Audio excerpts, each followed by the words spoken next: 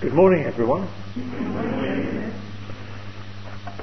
Yes, this address is about preparation and practice, and first of all, I'd like to talk to you about what is intended by preparation.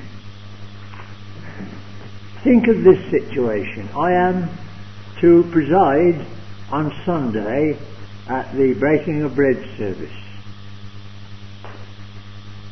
And on Saturday afternoon, a brother rings me up and says, "Brother Gillett, I see you are presiding tomorrow, and if you were thinking of calling upon me to pray, could you tell me now so that I can make preparation?" And he means, let me have time to compose my sentences and let me think about my phrases.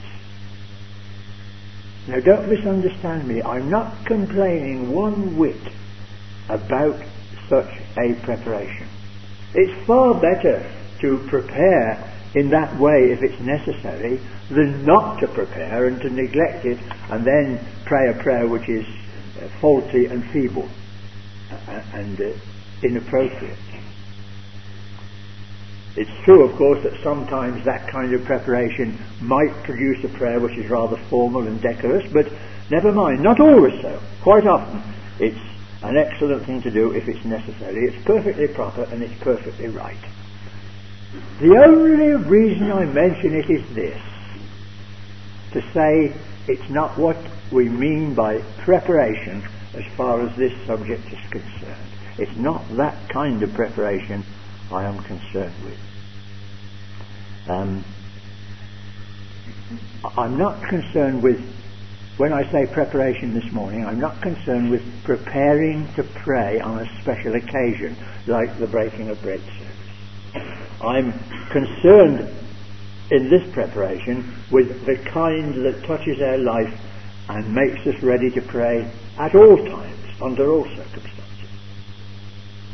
Let me put it to you in another way. There are certain great facts in life which make it possible for us to come to God in prayer, and it is our response in daily life to those facts it's our response to those great facts of our spiritual life which have the effect of preparing us to pray.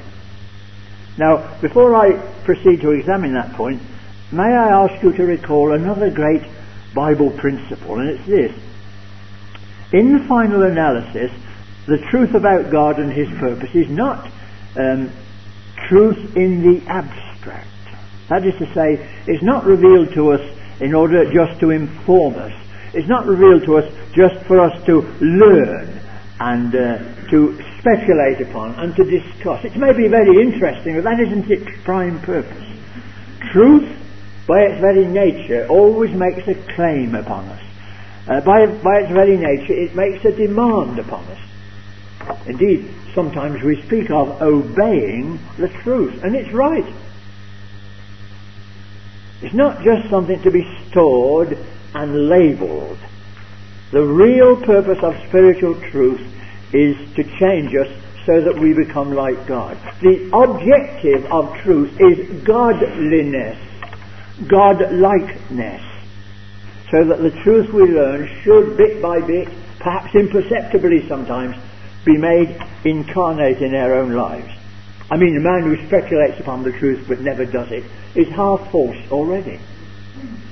The proportion to which a life is changed and sanctified by the truth is really the proportion to which the individual is being prepared for praying. Now, could we look at this a bit more closely? Think of some of the great facts of the truth. The fatherhood of God, the mediation of the Son as our Saviour and our High Priest, the activity of the Holy Spirit in the Word of God, which is the light of our life. How we respond to these things will regulate our preparation for prayer. The measure of our response will be the measure of our preparedness. Just let's think again. God as our Father. Now, how do we respond to that? The essential feature of a father-child relationship is that the child is the extension of the father. Because that's what fatherhood is. Fatherhood is life given. Sonship is life received. In the Psalm 103, which I think I've already quoted in this series, or on another occasion, like as a father pitieth his children, so hath the Lord compassion upon them that fear him. That tells us that God is like a father. But God is not only like a father, He is our Father. You know, some people can be like a father, they can behave like a father to another man's child. It's a splendid thing. But when all is said and done, it isn't the essence of fatherhood. Benevolence, fatherly benevolence is not the essence of fatherhood, though it's a wonderful element. In the noblest and the essential sense, fatherhood is begetting a child. Now that's what's happened to you and to me. God has begotten us through the Spirit by the Word of God. And therefore the fatherhood of God is an essential, marvellous, almost inexplicable thing. So that the child, by the very nature of fatherhood, is the extension of its father. As I say, fatherhood is life given, sonship is life received. Now in the ideal relationship, sons ought to be like their father. So we call ourselves, indeed the Bible calls us the children of God, and yet let's face it, brothers and sisters, I must be careful. I don't want to offend anyone, and I'm not trying to be hard on you, but I'm measuring you by myself. Perhaps that's not a good idea, but I cling tenaciously, Brother President, to the idea that I am normal. I believe this passionately. That is to say, good morning. That is to say that my experience could very well be your experience. So, you know, when we say that we are the children of God, and it's right, yet sometimes we are very far from being like God. I mean, I know in my own life, you'd be hard put to it sometimes to see the identity. Then again, Jesus once said, "Fear not, little flock, it is the Father's good pleasure to give you the kingdom." Now, in that short sentence, God is revealed as a father, as a shepherd, and as a king. And when men saw it revealed superlatively in the man of Nazareth, the old things burst forth in Israel with a new beauty which they'd never really dreamt of before. Now I say, when we seek to answer the claim of that revelation, if we can answer it sincerely and truly and honestly, then we are being prepared to pray. Let me illustrate more particularly. How can we pray, "Thy kingdom come," if in some way we are rebelling against the King? How can we pray for the coming of the kingdom and at the same time hindering the development of the kingdom values in our life, that is, love, joy and peace? How can we pray for the King's victory if we're nursing in our lives one of the things against which the King is fighting? Think of the shepherd. Now it's the sheep's part in this relationship to be content with the pasture which the shepherd appoints. And if I am not content, and if I insist on regarding everything as drudgery, then I'm ill prepared to pray. But if I am content to go where the shepherd leads, whether it be through the desert or by the side of the still waters, if I'm content, then I am being prepared to pray. Or think of the mediation of the Son. You know, in 1 Corinthians 2 verse 30, the apostle has written, "But of him are ye in Christ Jesus, who of God is made unto us wisdom, even righteousness, sanctification, and redemption." Now, how do I answer the claim of that great truth? I mean, righteousness is rightness of conduct, which arises out of sanctification, which is rightness of character. And Paul is saying that the King is the source of that righteousness, and he's the source of that sanctification. Of him are ye in Christ Jesus, even righteousness, sanctification, and redemption. Christ is the source of that development.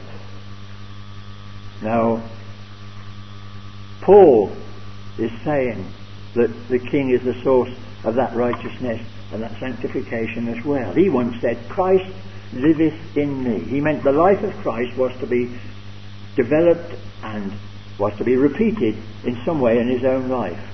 Now when the indwelling Christ calls on us to some new duty, when he, through the involutions and convolutions of ecclesial life, invites us to some new responsibility, some new enterprise, how do we respond? Now if we respond with a ready consent, then we are being prepared to pray. But if we are not, if we refuse, if we try to avoid the responsibility for our own particular selfish reasons, then prayer becomes most difficult. I mean, what makes us refuse under those circumstances? What makes us say, here am I, send him? What makes us do that? Well, I know the answer to this. It could be something which we ought to repudiate and be done with, and we do not. Some relationship which pleases us but which is full of spiritual danger. Some indulgence which we cannot master and might very well master us. Some procrastination which is robbing us of our resolution. Some difficulty which we could really be done with if we like, but we like it in a way too much. When this situation arises in our life, you will know, as I know, how difficult it is to pray sincerely and regularly. And then the other element, think of the Holy Spirit's revelation of God's purpose in this word which we love so much. Part of true preparation for prayer is a sincere response to the fact that the Son of God will soon burst forth upon the world with flaming advent glory. That's one of the great truths which this holy word of God teaches us continuously. And we're always saying we are longing for his coming. But I wonder if we dare examine that affirmation closely with our deepest and most incisive enquiry. I mean, let me put a question to some of you. I mean, would you be very upset if our Lord postponed his coming for, say, 20 years? Would you? You see, there are many things in life which are wonderful and full of interest. I know that. I mean, we might just have fallen in love. Or we might just about to be married. Or we might just be waiting for our first child. Or we're just about to graduate. Or we're just entering into the zenith of our career. We've waited a long time and now we're promoted. Or they've just told us the date of our retirement.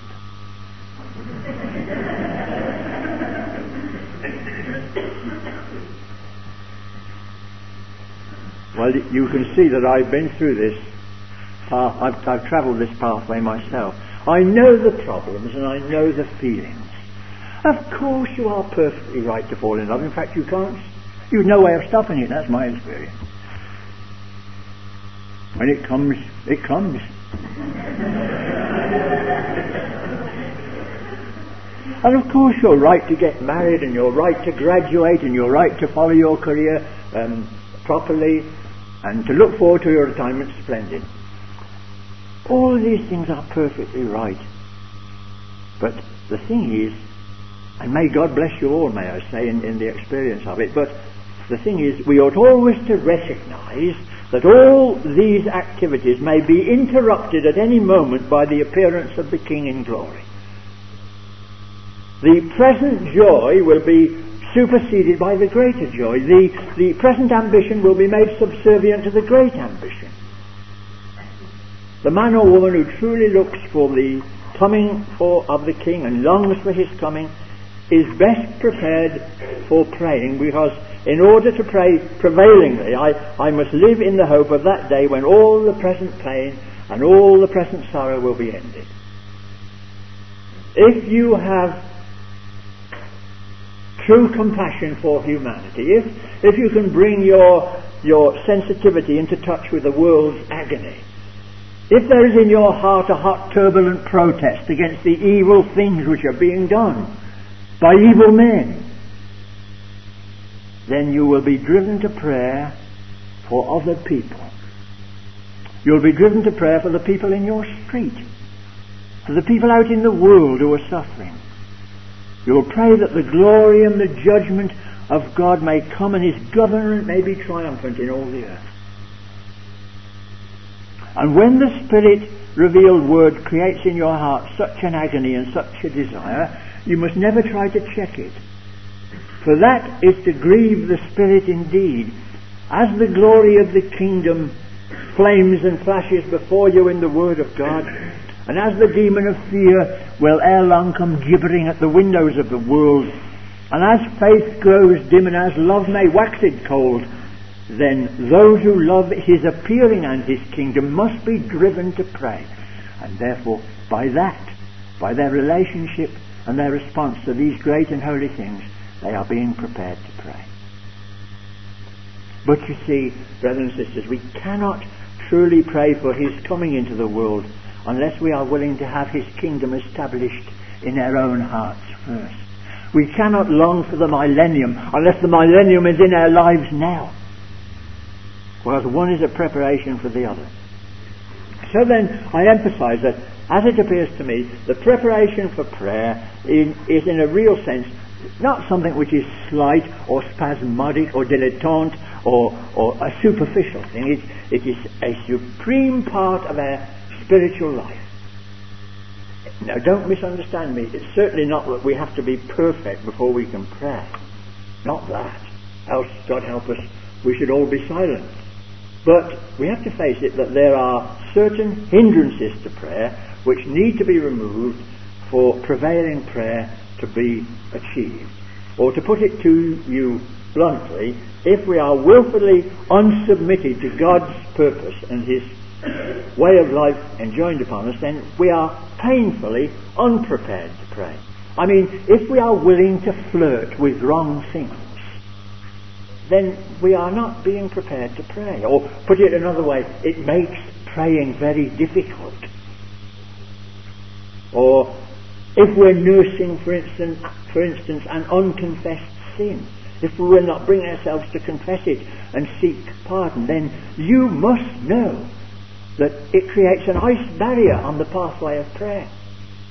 If you've ever been in that position, then your experience will have taught you how impossible it is to draw near to God in prayer when you know in your heart there's a sin upon your soul and you haven't confessed it and it's not been forgiven. We know we ought to, but somehow we never do, or we are reluctant to do it.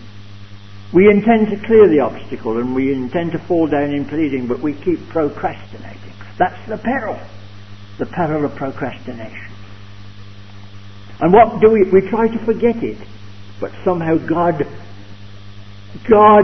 sustains the controversy in our hearts. He will not let us forget it. You know, King David understood it and told it in Psalm 32.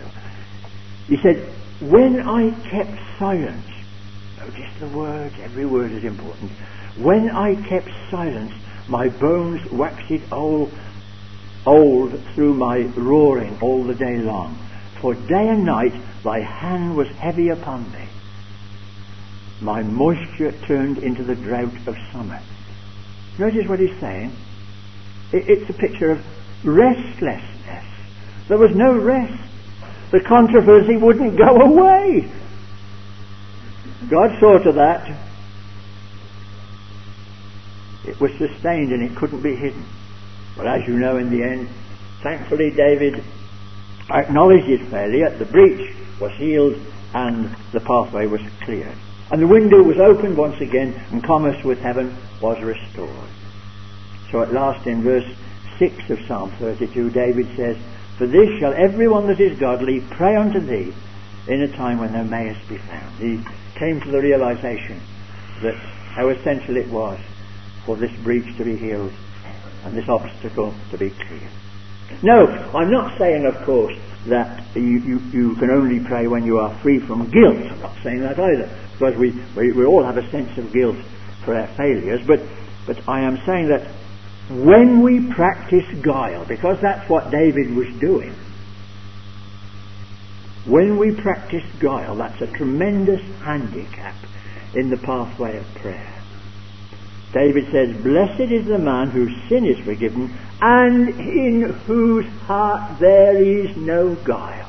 He knew it, you see. So, as far as possible, clean hands and a pure heart are the best conditions for those who seek to be alone with the great God of heaven. Hearts then can be uplifted to the Majesty on high without being afraid, certainly reverently, but without a feeling of dread. So that's all I want to say about preparation. Let's now come to practice. And I want this, as far as possible, to be genuinely practical. So I bring you to Matthew chapter 6, please. Let's have a look. Matthew chapter 6, verses 5 to 8.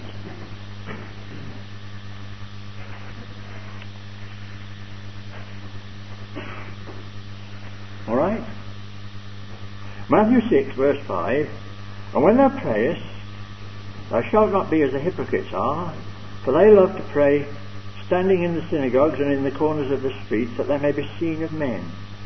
Verily I say unto you, they have their reward.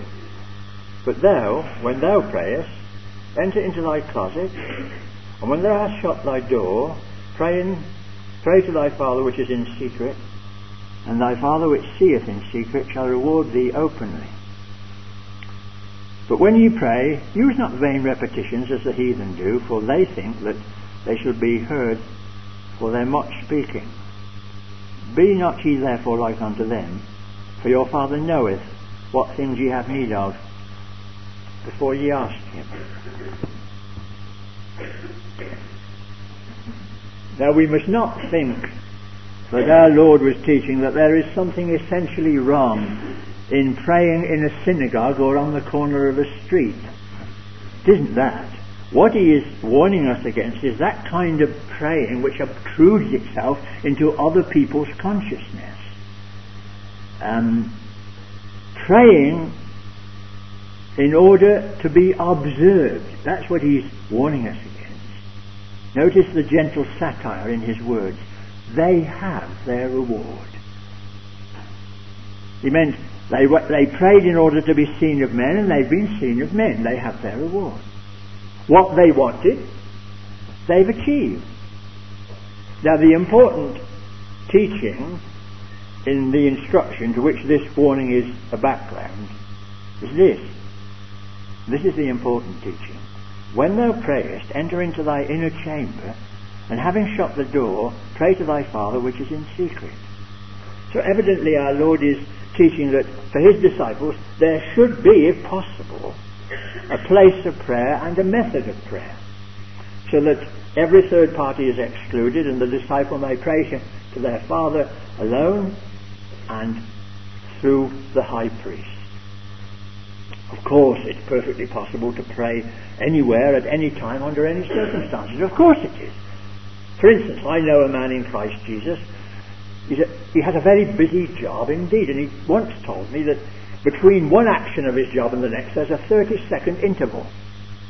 And sometimes during that 30-second interval he prays a short prayer. 30 seconds of sanctuary, and he finds God. But in this passage we're looking at, our Lord is teaching us about the need for an inner chamber, if possible, an inner chamber and a closed door. See, prayers in secret tend to be more real than prayers in public, and sometimes they are free from drowsiness. So the instruction seems to be stressing the need for a process which ensures segregation and seclusion and secrecy. In other words, the formation of a habit of prayer. Now it's sometimes said that habits are in themselves less valuable because they are habits. But I've never really seen the sense of that. I mean, the truth is, whether a habit's good or not depends upon what the habit is about, doesn't it? If you tell your wife you love her every day, that may be a habit, but it's a good habit, isn't it? You ask her.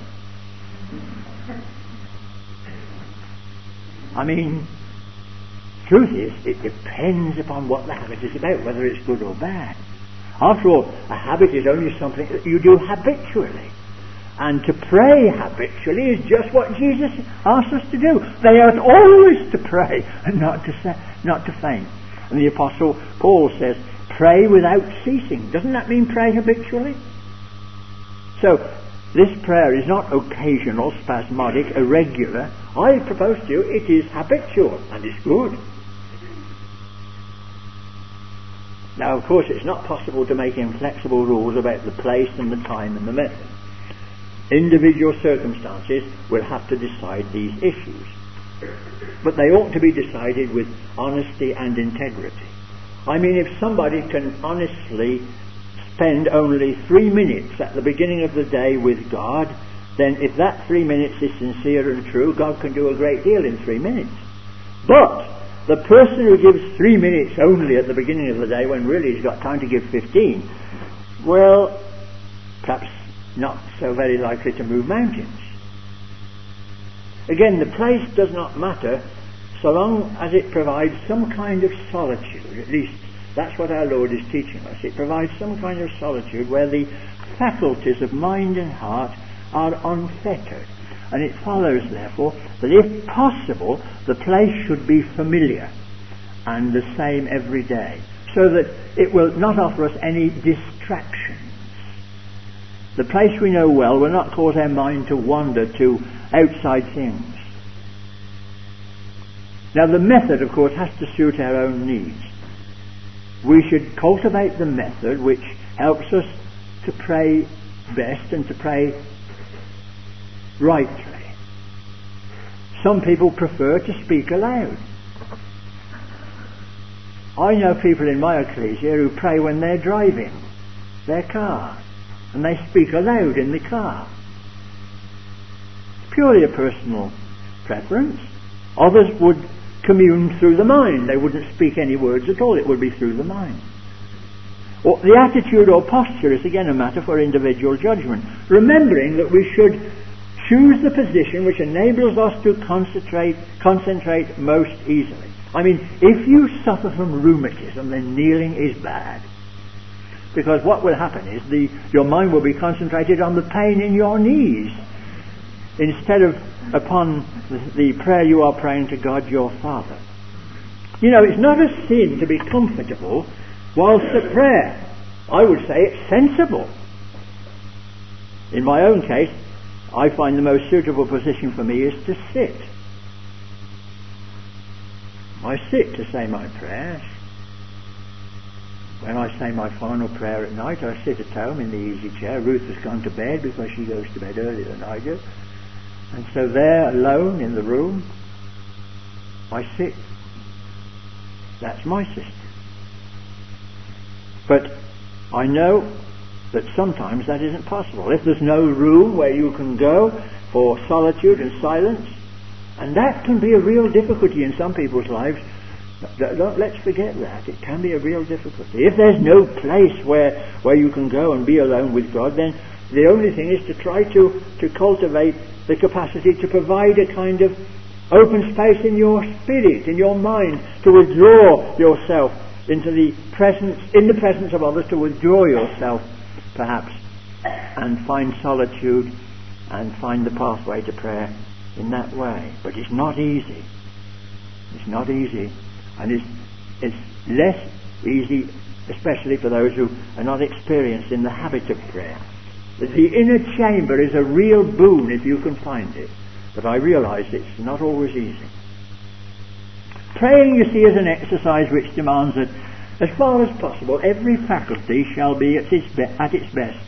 And therefore, if you can do it, it's good to pray when you are most alert and most alive.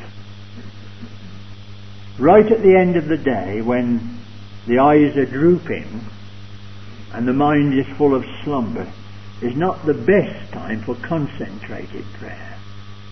Now, I'm not being too clear. I mean, I know that 2 minutes of lay me down to sleep prayer is all right, better than nothing, but it should not be the main prayer of the day, I think. Though, of course, I realise in some lives which are so busy, it may have to be. The trouble is that drowsy prayer is not usually the prayer which is disciplined and concentrated and earnest. I must just remind you of some words written by the King himself, about the King himself, by the Gospel chronicler. And in the morning, a great while before day, he rose up and went out and departed into a desert place, and there prayed. And in the morning, a great while before day, he rose up. Is that telling us something?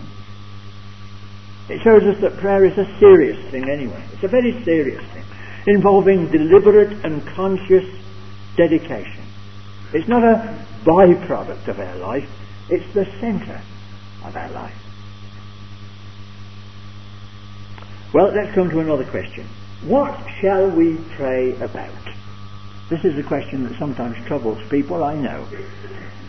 Well, it seems to me that we may pray about anything which is upon our heart and hopefully within the orbit of God's will. I mean, if we know for sure that there is something which is against God's will, then of course we ought not to pray for it or about it.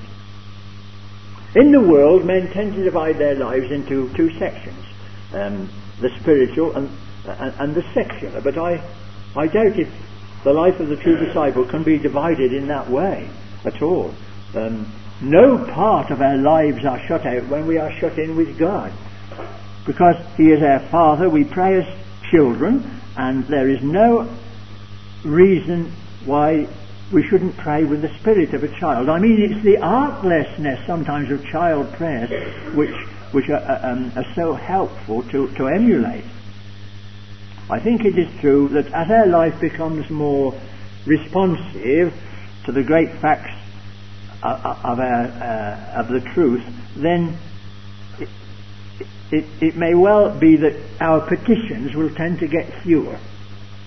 As we learn more and more about praying, and as our response to the great facts of the truth become more intense, then I think it's likely that our petitions will get fewer. We may cease to pray about something which at one time in our life seemed to be so important, and as they become less important because the truth becomes more important, so those peripheral things perhaps will fall out of our list of petitions. It may well be that with experience the approach about praying for our needs will change as a result of our development in the truth. Experience may change our attitudes. Now, you know, I wanted to give you an example of this, so I shall have to pause to almost get permission. The brethren and sisters in this house who come from Durban, would you be too wearied if I told again that little story about the Sunday school superintendent? Would you mind? You've heard it, you see. That's the trouble. It's very boring to keep hearing the same story, isn't it? But for the sake of those who haven't, do you mind if I just repeat it? Yes, you see, I'm talking about people's attitudes changed as they become more experienced in the pathway of prayer. Now, this is a little story about a certain ecclesia where there was an old sister who always used to pray for a fine day for the Sunday school outing. Every year she prayed for a fine day. And of course, sometimes it was a lovely fine day and sometimes it rained like mad. And one day when the arrangements were being made for the date and the venue of the Sunday school outing, the superintendent said to this elderly sister, "And dear sister, have you prayed for a fine day for us?" And she replied, No, I've stopped asking God to make our day fine because I realise He may want to make it wet for somebody else's reason. And so what I have done is I've changed my attitude. I am praying for you, superintendent, that you'll have enough sense to choose one of the days that God's decided to make fine. Well, you see, the good sister had changed her attitude to experience. She'd approached the problem in a different way. Now, although it makes us laugh, it's a good sound principle revealed that this may be our experience. It may be on a low level, but it illustrates the point. Prayer has its place in the infinitesimals of our life. We can pray for all kinds of things. Nehemiah prayed about building a wall. He prayed about his work. There are those, of course, who reserve prayer for desperate occasions, but that's not the best kind of prayer. In prayer, a person may go over his or her life and lay it all before God, small and great. Great things and commonplace things. Because prayer has the effect of sanctifying commonplace things and ennobling them and giving them a lustre which perhaps they would never have. It makes menial things to be important things when you pray about them. Pray about anything, and I think your developing experience will tell you sooner or later what you have to leave out of your prayers. I mean, mere whims and foolish desires will begin to appear in their true light as your experience deepens, and they will drop out of your list of petitions. For instance, it's no good praying to go in one direction and then setting your feet to go in the opposite direction. Nehemiah prayed about his work and then used all his wits and all his skill to make it happen. It's no good praying about your work and then neglecting your work. Prayer has the effect of increasing your vision. It has the effect of developing your judgment. And you'll come to know that what you ought to pray about, and you'll understand the avenues which you ought to follow more precisely. But in the Word of God, there are quite clear guidelines, it seems to me, about what we ought to include in our prayers. Let me just remind you of some. We ought to pray for our brethren and sisters. Jesus did, and so did the Apostle Paul. We ought to pray for the Word of God, that it may run and be glorified. We ought to pray for the Ecclesia of Christ and for those who have responsibility in it. You know, very often praying is better than criticizing. We ought to pray for the coming of the kingdom of God. We ought to pray for those who have been set in authority over us in the civil government. We ought to pray for the sick and for the isolated. And there are those who, so to speak, are deserving of a special consideration in our prayers. They have a kind of natural right to be remembered in our prayers. Those in our own family whom we love and for whom we are responsible. See, Job prayed for his children, lest perchance in their living they should do something which was reprehensible. Praying for all kinds of things calls for sympathy and understanding and watchfulness. Keen-eyed, you see. Good prayers are keen-eyed in watching for the needs and the trials of others and remembering them before God in the secret place. I know some brethren and sisters who keep a list of things they want to pray about. They do not feel it's right just to throw one great careless bundle before God, like saying, "Oh Lord, help all those who are sick," and leave it. Start to mention each particular person. Bring them before God with their particular needs and their particular difficulties. I have a list of people I pray for every day. It's a list. It isn't written down, it's in my mind. I add to it as things as it's required. Better than leaving it to chance. In Philippians chapter 4 verse 19, Paul says, God shall supply every need of yours according to his riches in glory by Jesus Christ. Think of the words, every need. That seems to suggest all kinds of things, doesn't it? Every need. May I say that, of course, praying involves other things besides petitions. We must be careful I must detain you for a moment on that. Of course, praying essentially is an act of worship. It includes thanksgiving and communion with God. But in this particular section, we are thinking mostly about petitions, because that was the question. What ought we to be praying about? What are the things we ought to be asked asking for the blessings and the helps of various kinds. So there we are. Hope that's been of help, what we ought to pray for.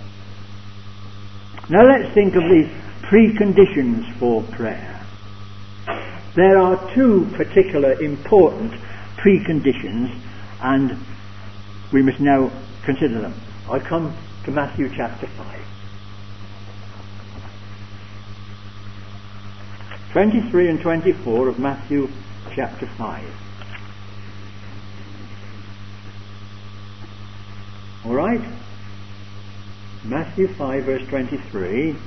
Therefore, if thou bring thy gift to the altar, and there rememberest that thy brother hath aught against thee, leave there thy gift before the altar, and go thy way. First be reconciled to thy brother, and then come and offer thy gift. Seems clear that no gift and no prayer can be received by God if the offerer has a heart which is hardened against another of God's children. The unforgiving spirit makes prayer void. Reconciliation clears the pathway. The refusal to be reconciled shuts the door. The same principle is revealed in Psalm 66 verse 18. Listen to the words carefully. If I regard iniquity in my heart, the Lord will not hear me. Now, could there be anything clearer? If I regard iniquity in my heart, the Lord will not hear me. Meaning, if I cling to sin, it is no good coming in the guise of righteousness. In a way, the judgment seat of God is like, it's sometimes in the secret place. Have you seen this?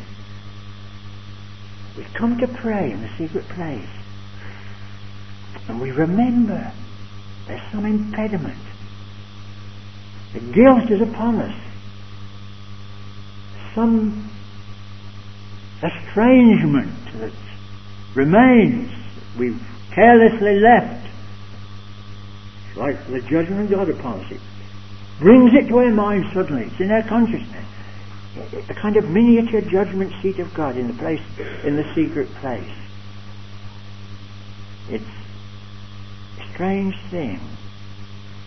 Sometimes when we begin to pray, this is my experience, forgotten and unforgiven sins start into life again when we pray.